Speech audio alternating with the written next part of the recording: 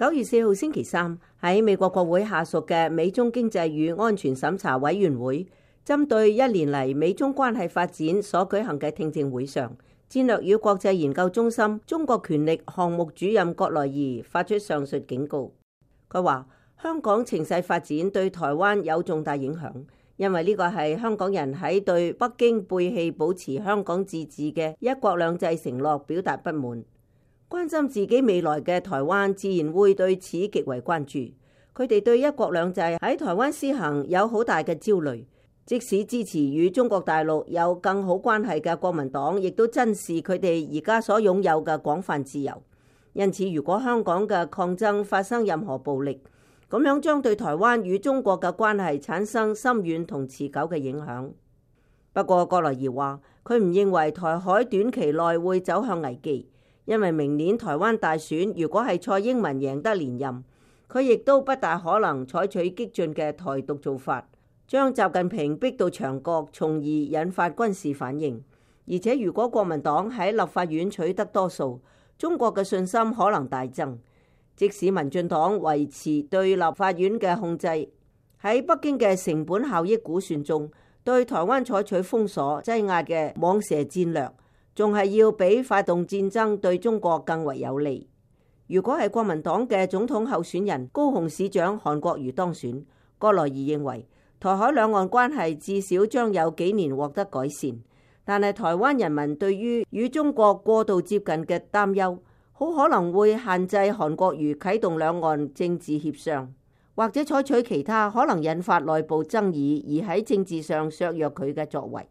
但係長期而言，如果習近平或者因為內部對祖國統一取得具體進展嘅壓力不斷增加，未來5到10年可能係台海衝突嘅引爆點。葛來儀話，台海軍力平衡朝中國傾斜，以及對解放軍喺台海衝突中可以擊敗美國嘅評估，可能使習近平認為有一個機會之窗可以解決台灣問題。葛來儀認為，台灣人民是否有決心維護自己嘅安全，以及北京對台灣人民自衛決心嘅理解，甚至係有義務協助防衛台灣嘅美國對台灣人民自衛決心嘅理解，都可能對北京是否對台動武或者係美國如何協防台灣有所影響。佢話，雖然台灣人民近年嚟生活喺中國嘅巨大威脅下，但係喺台灣媒體上卻睇唔到呢方面嘅報導。國民黨同民進黨都將呢一個威脅放喺一旁，呢個並唔係一個好主意。葛來儀話，美台都必須做更多，使北京相信台灣有足夠嘅自我防衛決心，而美國亦都需要台灣有自衛決心先至能夠協助台灣。對於聽證會上有委員問到中國對台動武嘅意願有幾大，葛來儀答覆話，北京要真嘅對台動武，應該仲有一段不近嘅距離，佢哋仲未有走到嗰一步。如果有必要，嗰個會係佢哋嘅最後手段。不過嗰個唔係一個選項。習近平有好多事情要處理。葛來儀唔認為習近平已經放棄和平統一嘅政策。葛來儀亦都對國會提出政策建議，包括協助台灣反制中國對台灣選舉嘅干。規定社交媒體必須通知用戶，使佢哋知道正在與嚟自外國政府嘅賬號互動，敦促特朗普政府強化與台灣嘅經濟關係，擴大美國國務院全球接觸中心嘅任務，對抗擊中國共產黨影響力活動納入與理念相近嘅政府公民社會合作嘅項目中。通過參議員魯比奧等人今年2月提出嘅反制中國政府與共產黨政治影響力活動法案，以及通過2019年台灣保證法，重申美國對台灣及施行台灣關係法嘅承諾。喺聽證會上，美國維吉尼亞大學講師及香港中文大學教授林夏瑜亦都同葛來儀持相同嘅睇法，認為中國對台動武嘅可能性好低。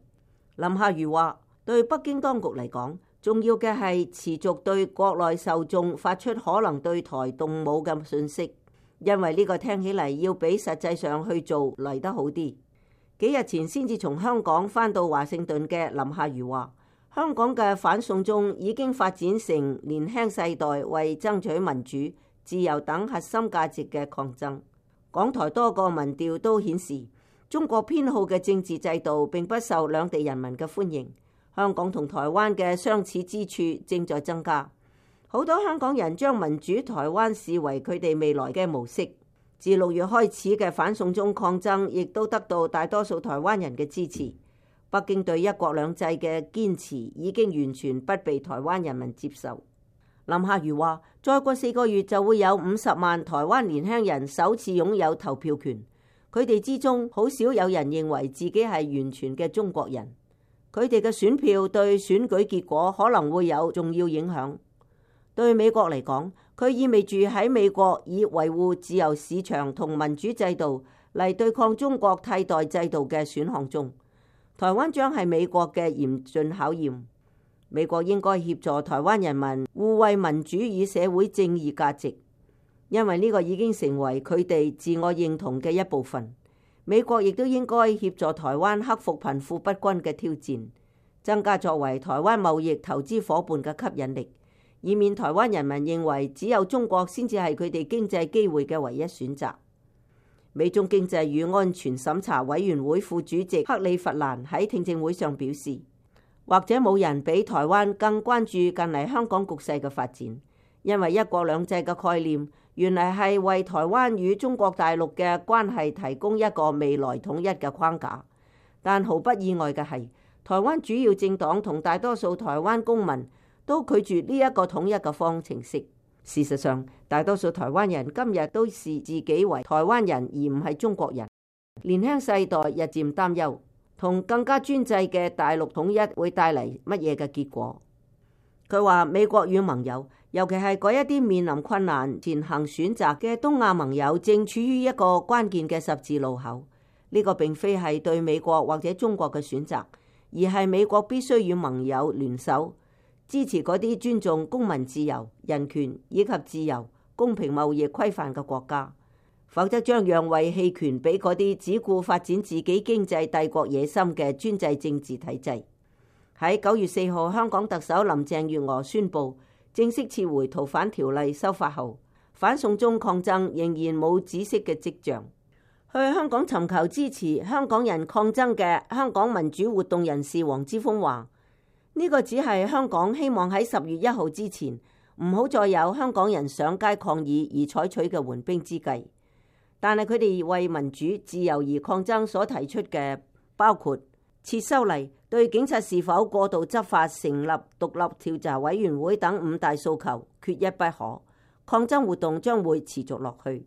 美國之音記者鍾晨放華盛頓報道。